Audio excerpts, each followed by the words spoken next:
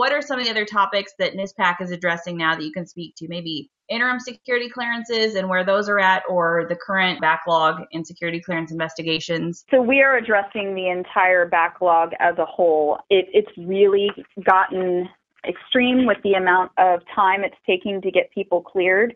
And right now, essentially what we're looking at today is for interim secret clearances, what used to take 3 to 5 days is now taking about 120 days to get somebody an interim secret clearance. And the entire secret clearance process altogether is running a little less than 300 days. But the real pain point for everybody is those that need top secret clearances, and that's running over 500 days right now. And what we're seeing is the biggest cause for this is the fact that OPM is so backlogged right now with investigations. They can't get through the regular churn in time to conduct investigations.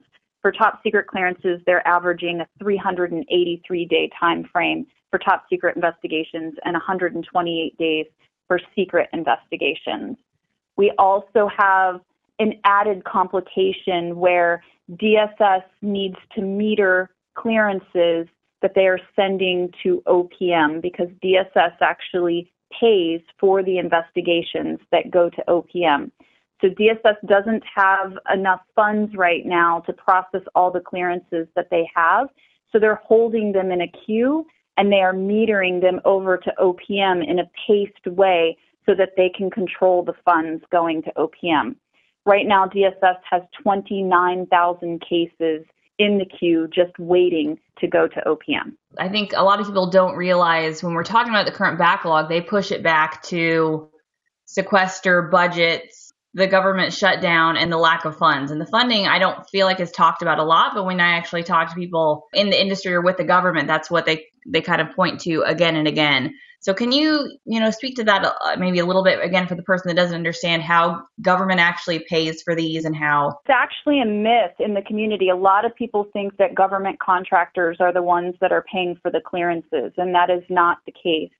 DSS, the Defense Security Service, is actually the ones that pay the money to OPM to pay for those investigations. And it's not just as simple as DSS doesn't have enough money. There are a lot of different components rolled into all of this. Part of the reason why OPM is delayed in the length of investigation timeframes that it's taking them is because they don't have enough investigators. About 2 years ago, they pulled the contract for USIS, and a lot of those investigators at USIS, instead of converting over to either OPM or other investigative companies, they retired.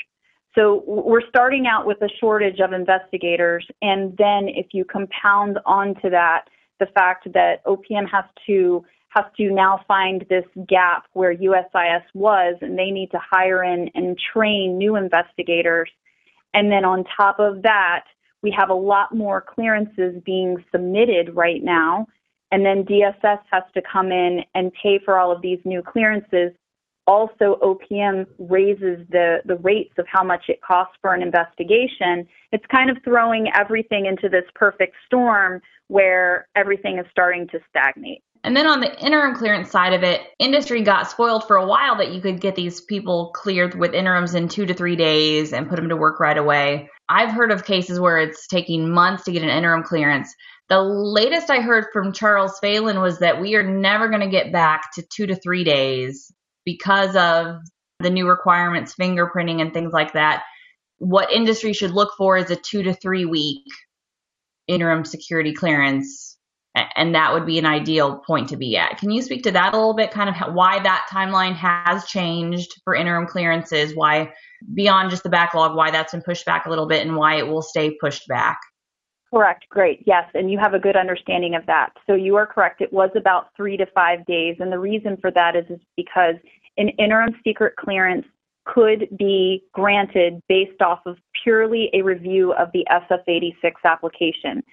They changed those standards and are now requiring a fingerprint review on top of an SF-86 review in order to grant access to secret classified information. They did that because of risk. Right now, when you submit the fingerprints, it's taking about 24 days to get those fingerprints reviewed, and then another 24 days on top of that to do the interim review to see if somebody can get an interim secret clearance. The reason why it's taking months and months right now is because of the metering. So right now we're averaging about 81 days just for DSS to review and decide that they're going to allow that package to go forward to OPM. And then you tack on top of that the 48 days for the fingerprints and the interim review. So that's why you're getting this compounded timeline. When the metering goes away, I would anticipate anywhere between 24 and 48 days for interims. So no, we will never get back to that 3 to 5 days.